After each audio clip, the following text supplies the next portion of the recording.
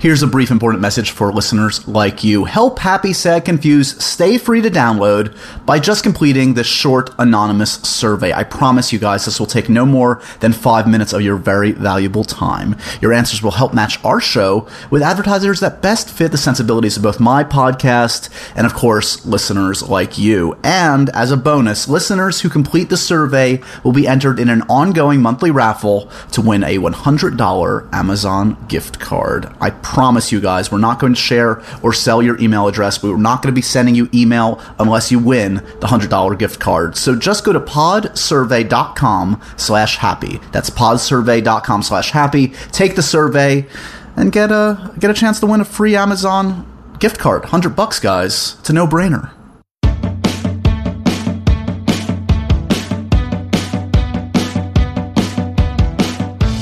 Greetings and salutations, my friends. Welcome to another edition of Happy, Sad, Confused. If you're new to the podcast, perhaps you just checked us out last week thanks to the awesome launch of wolfpop.com. Well, welcome aboard again. And if you've been listening for the last 30-odd episodes, thanks. You're awesome. You are a really good judge of quality podcasts. Continue. And why not listen to the other stuff on wolfpop.com? I'm so thrilled to be a part of that awesome company of folks, some really good podcasts over there that I've been checking out myself. A lot of them have been added to my list of must-listen-to podcasts every week. But enough about those other guys. Let's talk about my little podcast, Happy, Sad, Confused. The guest this week is a new one for me. I mean, not new in that, everybody knows who Lisa Kudrow is. How could you not?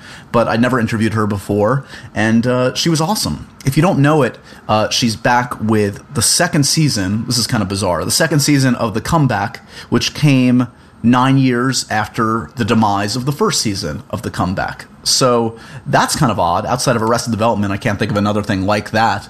But it's so great the show is back on the air. It's a great satire of the business. Lisa's hysterical in it. All the original players are back. Seth Rogen's in it now. We talk a lot about how this show came back around, how it was formed in the first place, as well as Lisa's very interesting beginnings. She was in the Groundlings for a while, came up with some amazing comics, and of course, how could you ignore the huge gift that was Friends to her career and to everybody that got a chance to enjoy it over the years. Lisa is so kind of comfortable with what Friends was and is for her, and I found that really refreshing. I think you'll enjoy her going down memory lane and just kind of being grateful for lightning in a bottle that was Friends. So, I'm going to, just throw right over to the interview right now. It's a good long one, and I hope you guys enjoy it. As always, hit me up on Twitter, Joshua Horowitz. Go over to wolfpop.com. As I said, check out all the cool podcasts over there. And what's cool also is they've got some message boards over there. So, let us know what you're thinking about Happy, Sad, Confused. Tell me who you're digging, what podcasts you've really enjoyed, who you want to hear. And if you have a criticism, I guess you can give it there. I frankly, I have enough self-critical impulses in my own life, so I don't necessarily need to hear it from you, but there's another forum for you if you so choose. But thanks for listening, guys. Here it is, this week's episode with Lisa Kudrow.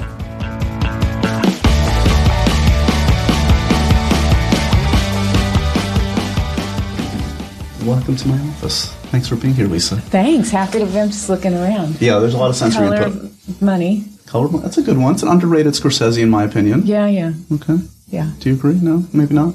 No, it was good. That was good. It's a good one, right? We're off and running, by the way, just so you know. Now, everything that comes out of your mouth is fair game for my podcast. It's being recorded and will be broadcast. Documented and parsed over for generations to come. And that's different from live how? We're not live. No, I mean from life. That's true. I guess you make an excellent point. Congratulations on the comeback and many things. I got a chance to, as the parlance goes, I binge watched. I went back to season 1, watched all. What was it, 13 episodes? Yeah. Season 1. Then I watched the first 5 of this season. Oh. So much fun. So good. Awesome. This has got to be. This is not the. I mean, I don't know. We're kind of in the whole new world order. Like all bets are off. Like Arrested Development's back after a few years. You're back after 9 years? Yeah. It feels like it just didn't used to happen this way. Are you as shocked as everybody else that we are where we are and that the comeback's back? Yes and no. I mean, I'm not shocked that things that people liked, the networks and studios are saying, well, people like them, so why don't we do more? Right. We know there's an audience. Yeah. Wait a sec. Why do we need a new thing when we know that there's already an audience Yeah. for this thing? So I understand that, but just, when it happens to something that you loved so much, it's a really nice surprise. Yeah. Yeah. Did you feel like at the time that, like, that the rug was pulled out? Like, that did you guys have plans for the second season already? Did you know what you wanted to do way back when? We did. We had some sort of rough ideas Yeah. of how we wanted the second season to go. We wanted, Polly G to get fired because Valerie now has a little clout since her reality show did well. Right. And she's a fixture now. And that Gigi would take over the show, and she'd be a bigger nightmare than Polly G. Nice. And strains maybe for Valerie and Mark, because he was fully expecting her to quit. Right. So we saw how confused he was looking at the end. She was so thrilled to be signing autographs and Right. yeah.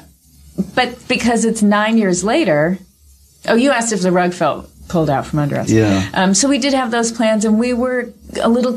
I was a little just confused. I knew they were certainly taking a long time to pick us up. Yeah. Never a good sign. Yeah, but I really didn't think that they weren't going to pick us up, because Right. the audience for the show was growing, and you could feel these people who were watching it were pretty hooked and enthusiastic too. Yeah. And it felt like, yeah, that's why isn't that why HBO always does a second season of everything? Right. And I knew this show wouldn't really sort of catch on more until a second season. It was too, I don't know, I don't think we'd seen sort of an assembly of raw footage presented as a show before.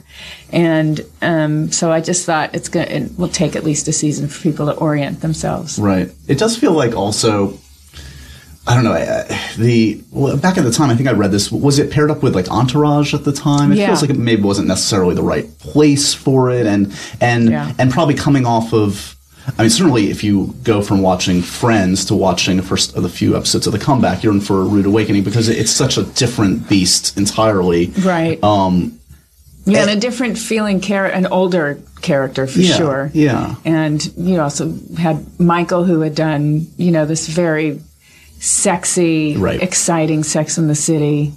And this wasn't like anything else. Yeah. So, I think that's why I also thought, right, it'll take a while for people to orient themselves to what this is. But I didn't have any doubts that it was good, you know. So, how much pride do you take when, I'm sure you get people that stop you in the street and quote Phoebe, but I would think you also get a fair amount that quote Valerie. Is that a special source of pride? Like, yeah, okay, you're my people. Yes. When you hear that? Yeah, definitely. Definitely. Yeah. And that number was growing more and more over the past few years. Yeah. So that was pretty exciting. I thought something's happening, but I don't know what, and I don't know what it translates to. Well, part of the pleasure in seeing the new episodes, and I've seen, as I said, a good bulk of the second season, is to see most, if not all, of like the main cast is back, which is great in some in very sizable roles, some in little moments. I think I don't know if you would agree. It feels like it's even darker and kind of, I don't know, disturbing in a great, humorous, fun way in the second season. How would you? I don't know. Do you feel like you went down even a darker road? In some ways, I think it would feel darker, but I think there's more weight to the problems or the issues. I think. Yeah.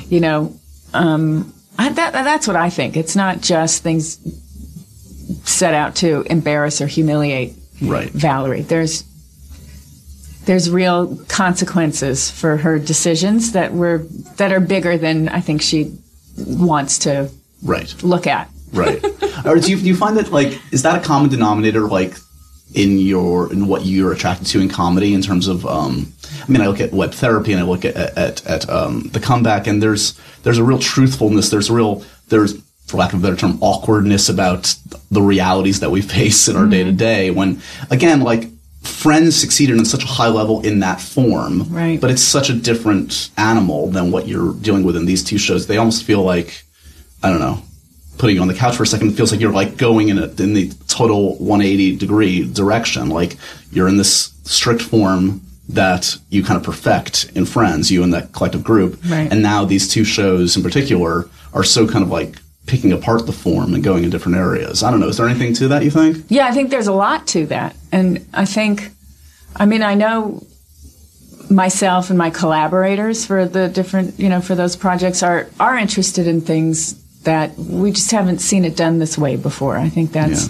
an exciting thing to do. Yeah. But also, look, just the stuff that makes me or us laugh is these other areas of our own flaws where, people who think they're in control of things and they're not at all. Right. Or they think they can be in control of things that you can't be at all. Right. Like Fiona Wallace and Valerie to a degree feel like, well, especially Fiona Wallace, that she can see around corners. Right. No one can. Right. And, and then Valerie, who just sort of is in denial about potential consequences, deal with it then, or pretend it's not happening. Right. Because how important is the voice to you? To literally important. Yeah. It is important. And it might not be so different, it might not sound so different to other people, but to me they're completely different people. I think it sounds a lot different. Yeah. In cadence and I don't know. I mean, so the genesis of this character goes before the series, right? This is back to even Groundlings. There's inspiration for what Valerie's character was. Did she sound and have the same kind of feel that the one we see today? Yeah, she did. I think there's more this Valerie, though, than once Michael and I started fleshing it out and turning it into a true character. Yeah. Then there started, maybe just because it was 2005, but we started adding sort of a down-home sort of quality to it, because she's trying to be more folksy. Right. Is she like, and I don't know, ranking characters or what is silly, but is she as fun a character as you've ever played? Do you relish every moment of playing her? Oh, yes. Oh, every single second. And why is that, you think? Is it just embracing her cluelessness about her denial, as you said? Yes, all that. But also, it's very fun to be someone who won't have anything negative. Yeah. And it's not just negative, but she just won't. And she's sort of dodging those arrows that are coming her way. She can't be stopped. Thinks really nimbly, too. And it's really fun. That stuff is really, really fun. So the way this one came about in the end, how did HBO come to you guys? Or were you every few years saying HBO, we're ready when you are? No, we wouldn't have done that. I mean, we did have an idea a while ago, and then we were just too afraid to call them up, because it would hurt when we got canceled.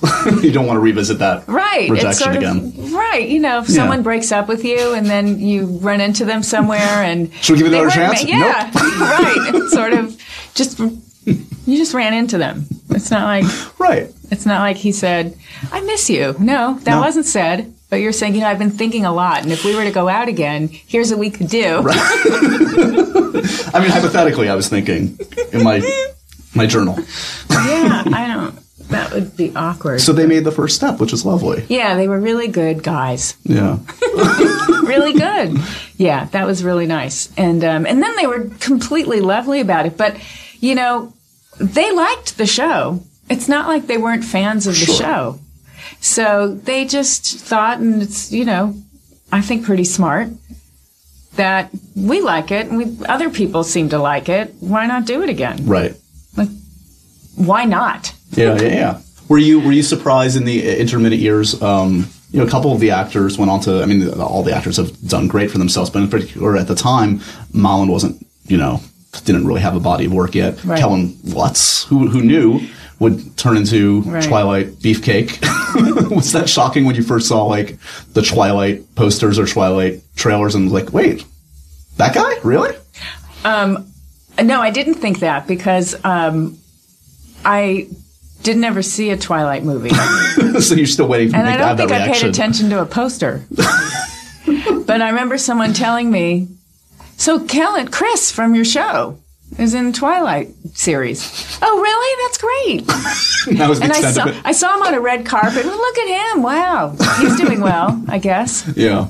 And then when we saw him and then of course I became more aware that, all right, so he's a big, and now he's doing action Right. hero people.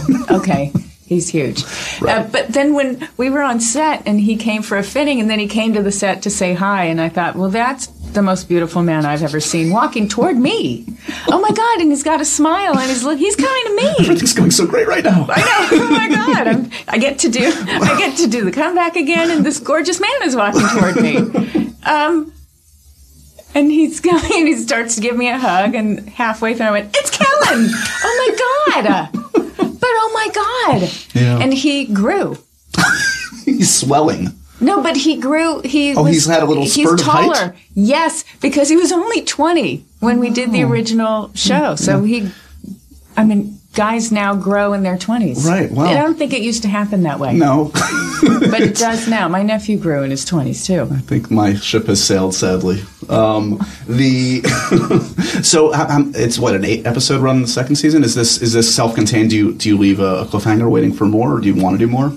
Or is this sort of like, we'll take what you can get at this point? I don't think we leave a cliffhanger, but... You're not perilously at the edge of a cliff? No. You're not tied to a... No. Train track?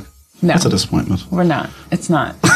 It's not. It's all, I think, complete. Yeah. But that doesn't mean that there couldn't be more if we thought of something worthwhile. Yeah. You know. So in coming off of Friends and developing a show like this and developing Web Therapy, I mean, was there a thought in that year or two after to use kind of the collateral that you had at the time? As you know, like in this business, like you have juice for a time, and sometimes you get more of it, sometimes it goes to the next thing, whatever. Was there a sense like, okay, I really need to strike while the iron's hot and develop my own material now? Where was your head at sort of like the month or two after the end of that era? After the comeback or after Friends? Oh, well, after Friends, I went pretty much like 2 months later into a film, shooting a movie, Happy Endings, with Don Roos. Yeah.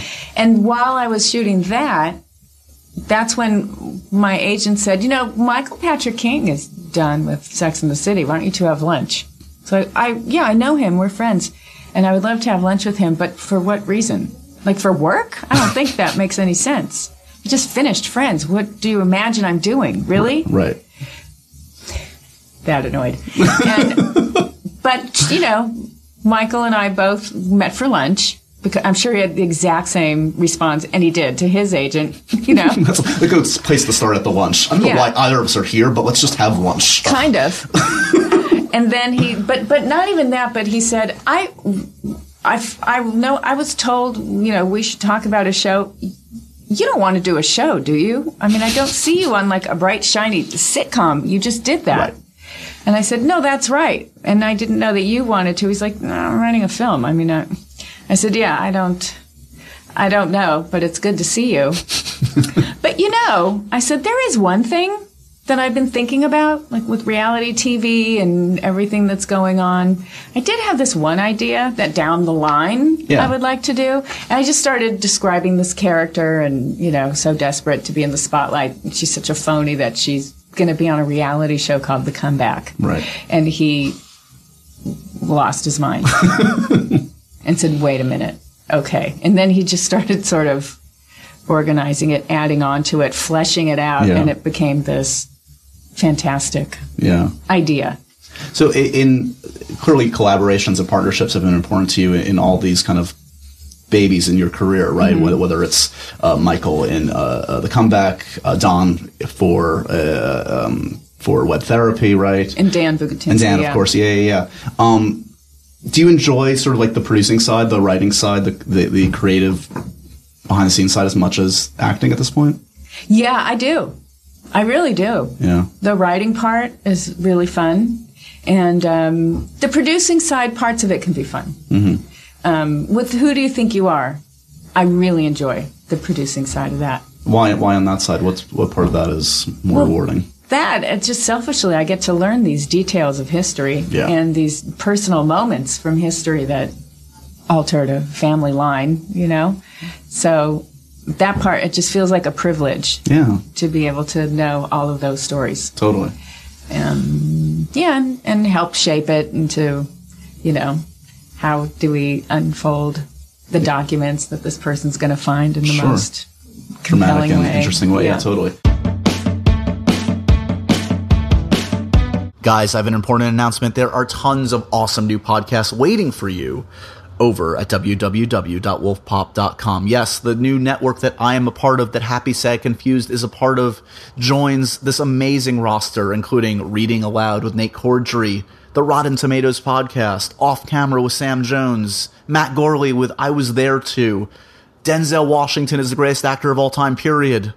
That's the actual name of the show. I believe it as well, but that's the name of the show with Kamau Bell and Kevin Avery. The Canon with Amy Nicholson and Devin Faraci, and many more. Check them out. They're right there waiting for you at www.wolfpop.com, and of course, over at iTunes. Check them out.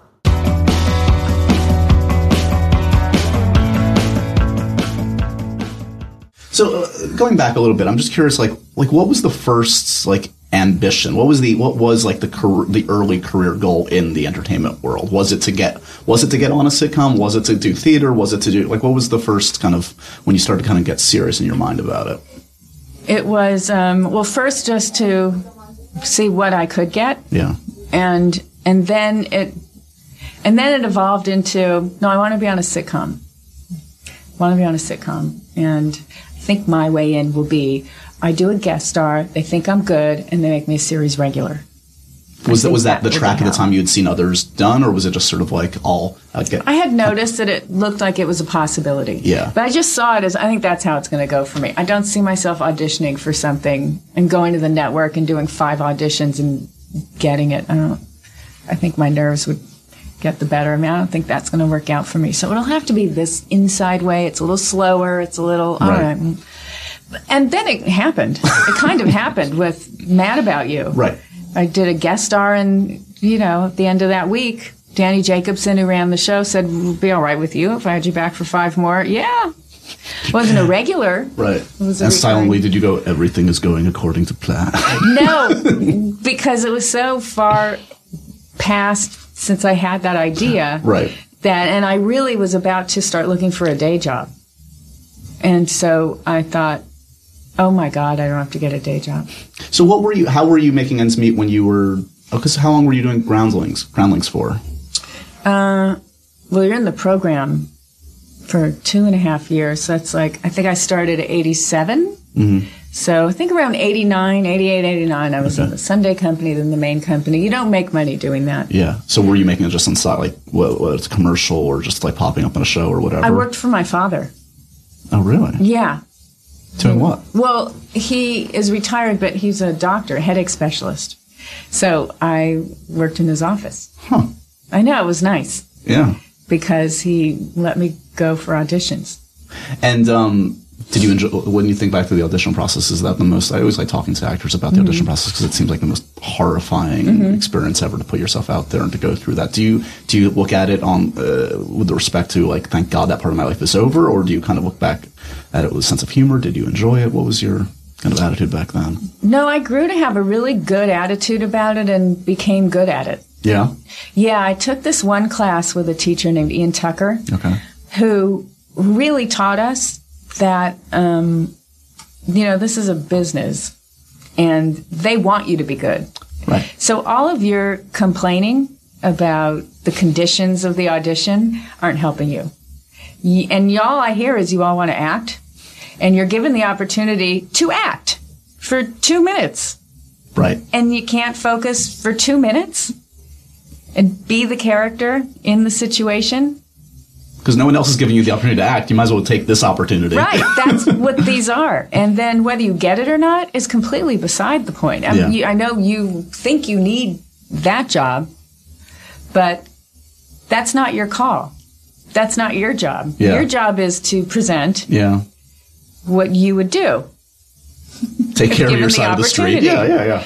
And because remember, if you do something you don't like just to get the job, you're stuck doing that potentially for, at the time, it was 5 years. Now it's 6, sometimes 7. So you might as well do it on your terms, the right way you want to do it, because what kind of hell is that to be stuck doing something you don't want to do? Yeah, and that really fed into my own sort of instinct for denial anyway. Not paying attention to, for Friends anyway, I couldn't even tell you who was in the room for any of the auditions. I deliberately didn't want to know or be able to recognize the head of the studio, the head of the network, because I didn't want to see them. Right. And I decided when you're doing a sitcom anyway, you have an audience, and they're all anonymous, so this is your audience. Pretend you're just at the show, and this is your audience. And that helped a lot. And in some ways, I feel like, my choice for the character was probably not bad. It was probably a good one. But I think I got the role just because of coping. Denial and coping. And Did you go up for SNL at some point? Did you ever audition for SNL? Sort of. I think that Lorne Michaels had sent someone out to the Groundlings. Okay, I think the truth is to see Julia Sweeney. And then it was also, and you should also, while you're there, take a look at, during the show, right. Lisa Kudrow, Kathy Griffin, Heather Morgan, look at these other people too. Right. But they were there to see Julia.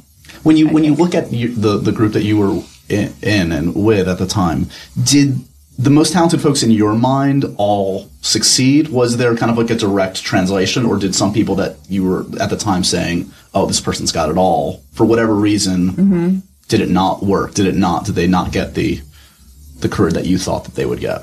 Well, I think, I don't know. It's hard. You can't tell. Yeah. Because I think, in hindsight, it's easy to say, oh, that's why,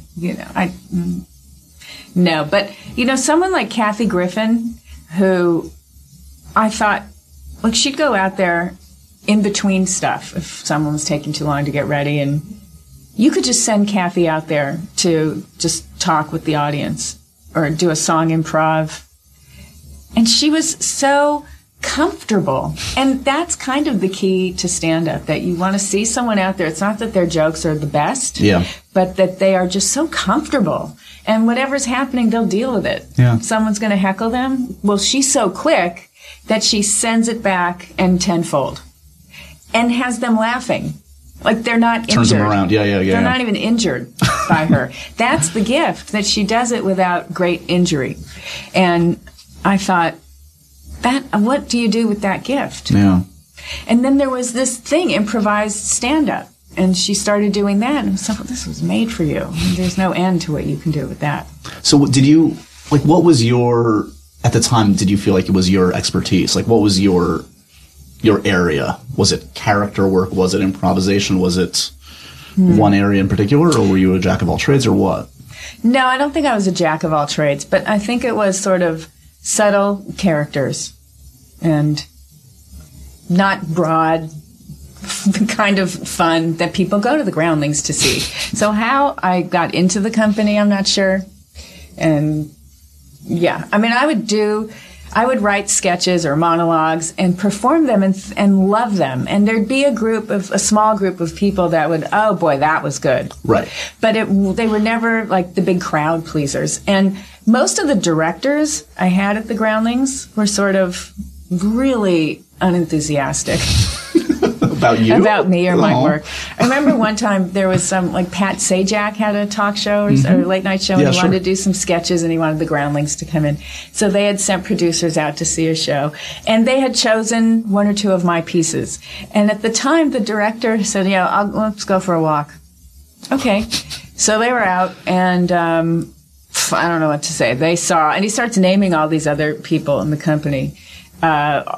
Who, he was saying they saw this phenomenal person, that phenomenal person, and, they chose your two pieces. So I don't understand it.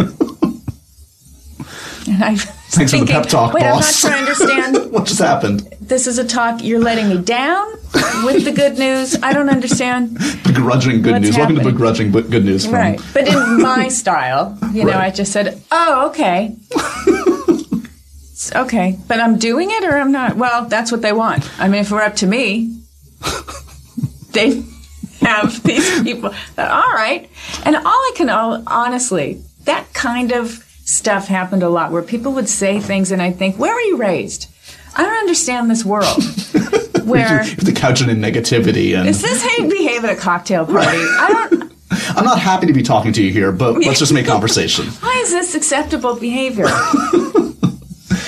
So what does that do to your head when you talk about sort of doing the sketches, doing the stuff that's appealing to kind of like a smaller segment, and that must be rewarding in its own way. But then you're on obviously this phenomenon, Friends, which is like as mass market as just like making everybody happy, it seems like at the same time. Right. In your brain, are you like, I cracked the code, or I'm a phony, or you know what I mean? Yeah, I do know what you mean. I didn't try to think about it too much. Yeah. Because that would drive you insane. Dangerous. Yes. I'm trying to drive you insane retroactively. Sorry. I always look for, the best version, the best explanation that would help me the most. And so at that time it was, wow, see, I do have mass appeal, I was wrong about myself. That's pretty good. Or the audiences were wrong.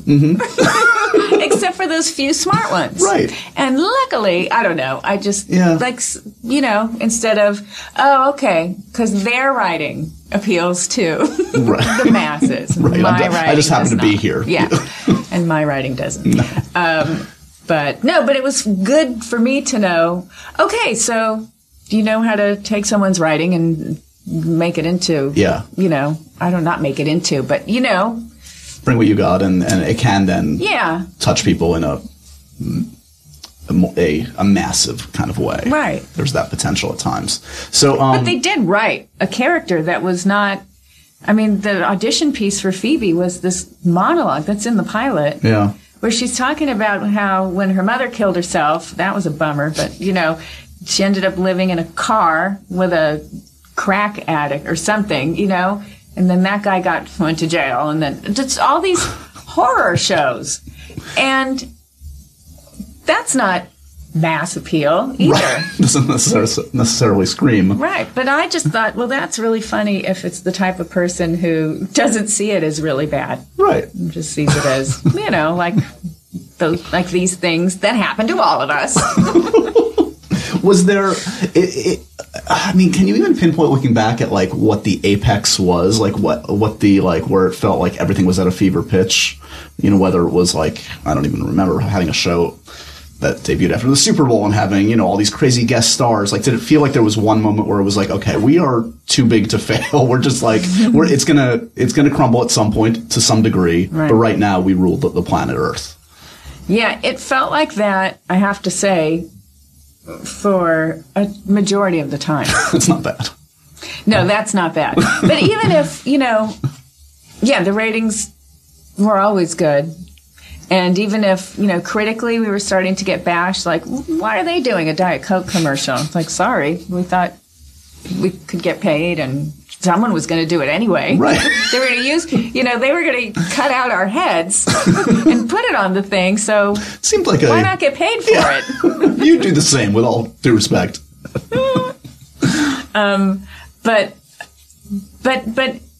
we and then we were getting some bad press, but we got together and we just said, okay, that's their business. We've got a job here. Let's just stick to the task at hand and making sure we do a good job, and the writers will make sure they do a good job, and that's all we need to do. We've got one job. And did it help? It must have helped that you all came at it relatively the same kind of career level, the six of you and the writers stayed. That you kind of, I would assume there's that bunker mentality. You're in it together. Right. Right. Yeah, there is. And for the six of us, especially with the, there's not as much bashing or acclaim for the writers all the time as there is for the people, with their faces showing. Right. With their heads above the trench. And what a negative way to look at it. War terms. Because it'll get shot off. Oh, God. If you don't lay low. That's what I've learned. No cynical view of the business at this point. It's good. It's refreshing. It's nice. It's funny because I talked to recently. Gillian Anderson came in, and in the same kind of way, that show, X-Files, it was huge for a while. Not but at a certain point, I asked her was there a point where you were sick of it yourself? Either after the show had come and gone or during the show, and she admitted, there was a point after the show and the years after that, if you brought up the show, she would react negatively. Do you ever felt like you ever went through that at all? No. Why do you think that is? I don't have that. Because it was too fun the entire time we were doing it. Yeah. B, we were paid really well. There's nothing to complain about. Our David Crane and Marta Kaufman and Kevin Bright, they treated us with a lot of respect. Yeah. They treated us like collaborators, which doesn't happen a lot. And, I don't know. It was just a kind of a perfect experience. Yeah. And then all the opportunities it afforded me, I don't know where to begin. Yeah. We wanted to do movies. They let us out to do movies. Rearranged the schedule so we could do movies. Yeah. There's Where's the absolutely downside? nothing to complain about. And then after you're done, you get to do whatever you want. You don't have to worry about the mortgage or anything. Yeah. You can honestly do whatever you want. When you put it that way, it does sound pretty good. Fantastic. But it's fantastic. It's a dream. You mentioned the film work, and I'm a great fan of several of your films. Your work with Don has been great. Opposite of Sex is like such a great film that I feel like people should go back to. Oh my God, so good. He's scary talented. Yeah. He's the real thing. That like supernatural. He just has something. He channels. I don't know what. He wouldn't see it that way. But he must, because if you ask him, but what does it mean? Like, you see all this nuance and patterns and themes and stuff in his work. And if you go in and say, now, what is that? He'd say, I don't know. I'm not going to. It's not a college class. It just, that's how it happened. And that's how he knew it was right, and it was right to be that way, and doesn't need to discuss it. That's just how it came out. So on the film side, are those collaborations with Don? Are obviously Robin and Michelle was such a beloved classic now. Right, that's Robin Schiff. Right. Yeah. So are those the ones you count as sort of like the ones that worked? Are the ones that the audience sees as working the ones that you count as seeing as working? You know what I mean? What are the ones that you take the most pride in on the film side? Well, there's a lot. Yeah, of course, the Don Roos movies. Yeah. And I did this independent film, I don't know what you call it now, anyway, called Wonderland. Val Kilmer. Amazing cast of that one. Amazing. Yeah. But that was such a great script. And also, I got to play Sharon Holmes, John Holmes' wife, who wasn't at the murder, so I didn't have to experience any of that. I know, it's funny, but it's true. Yeah. I really was not willing to sign up for that. And I thought it came out, it was so good, but I thought the marketing was way off for it. And that was pretty eye-opening. That's a big mistake that really makes or breaks a film. I mean, I know I'd heard that before. But to see it go through it. Oh. He's really super smart. And he's really super smart. He would have put that better. You see my Willow comic book. I'm a huge Val Kilmer fan. Yeah. He signed that, by the way, peck, because I'm such a huge Willow fan. Well, we were doing some press, and he said, "Did you see the poster they want to use?" I said, "No." And he said, "It looks like Boogie Nights or something." That's completely wrong. Here's what I came up with. Oh, my God. And it's this fantastic, it's just jeans. I don't know if you've seen that. It's jeans with this big, like someone put a cucumber in there or something, bulging. And he said, that's the poster for this movie. And I said, that is really good. He's like, right, I know. And I'm thinking, but what do you want me to do? Take it up with the producers. We don't have that kind of power, do we? I don't think I do. So he's smart, and that would have been, I think, a better choice. And let people know what they're in for. This isn't a romp. No, certainly not. And if they knew what it was, there's an audience for that, too. Yeah. That it's disturbing. So where you're at right now, it seems like your plate is full, obviously, between what you just worked on for The Comeback and Web Therapy, which continues now in its fourth, at least, season, right? Right. Are you offered stuff that seems interesting and cool, or invariably are you like, I need to develop my own stuff because it's just not coming, for whatever reason, across my desk? Oh, that's a good question. I don't know that I'm offered stuff. I've offered stuff that's tempting. Mm-hmm.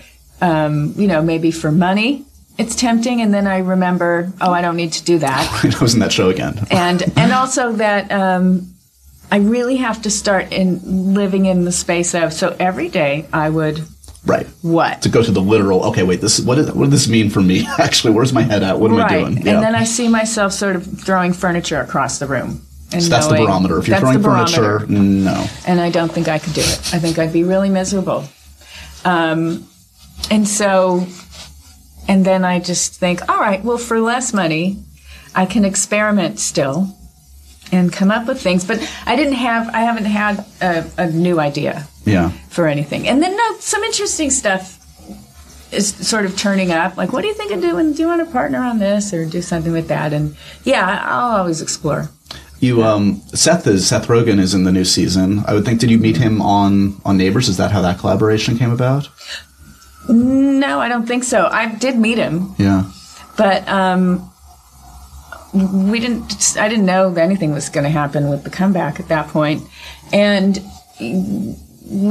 Michael has a relationship with his manager. Got it. So he was asking, and then, we both just started sending emails to say it would be really great. Because his schedule is impossible. And what we heard back was, he's a fan of the show, so he would love to. So let's see if we can make this work. And he really did. Amazing. Like, it took a Saturday. A long Saturday, we shot all of his scenes. Is that true? Wow, that's impressive. Day. Okay. One very long day. So God bless him and his youth. Then he was able to do that. And then he was just phenomenal. Yeah. Not that it's a surprise, but it's so nice to see that, he's actually got the goods. I thought you were that good. Yeah. That's what I thought. I'm right. It's a credit to me for being right about how good you are. Spotted it. You confirmed my good instincts. That relationship. So stupid. No. That relationship that he's kind of depicting. I don't want to ruin too much about it, but like in that first season, that relationship between Valerie and Paulie is so fantastic, and clearly goes in interesting new areas.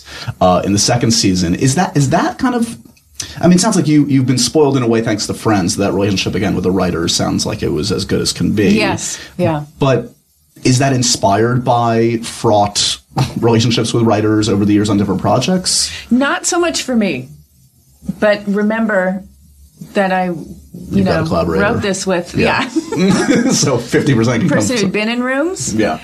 And then we had a writing staff of people who'd been in rooms. And every one of them was certain Paulie G was the person they were thinking of. Yeah. So that means there's a lot of them out there. Or was a lot of them out there. Maybe people behave a little better now. I don't know. I don't think so. But,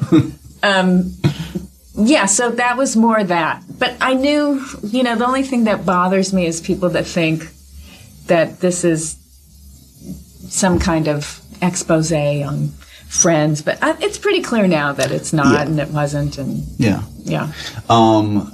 in our remaining moments, I can see the doors opening that you have to run. So in our last minute or two, before I release you to the women of The View, I'm the pre-show for The View always, I've got a hat full of some random questions. Do you want to just try your hand and just pick one or two? And if they're great questions, I always say I wrote them. If not, it's probably some intern put them in. I'm going to blame you on that. Let's do that. That's good to know. Let's go with that. I'm just going to grab. I wanted my Nicorette, but all right. If it's horrible, you can skip it. What movie do you know by heart? Oh, really? I don't know if I know a movie by heart. Kind of A Few Good Men. Really? Oh, I wouldn't have predicted that one. Yeah, I can't not watch it if it's on. It's pretty good. Tootsie. Tootsie. Classic. All About Eve. Mr. Blannings Builds His Dream House. Nice. Philadelphia Story. An eclectic little group there. It's good. It's good. Devil Wears Prada. Okay. Right? As long as we're on Golden Pond. Ordinary People. All right. Favorite cartoon character is Bugs Bunny. Duh. Duh. You said that like, That's it. There's no other answer, is there? I asked the question. All right, finish strong. What do you think? This could be it. The best sitcom of all time is... What a loaded question. Friends. Duh. Come on, people. On that note, congratulations on... it's so exciting for fans of The Comeback that this has finally happened. I hope there are more seasons to come. But for now, second season's awesome. Of course, Web Therapy continues. And thanks for stopping by the office. It's great to meet you today, Thank you. Good to meet you.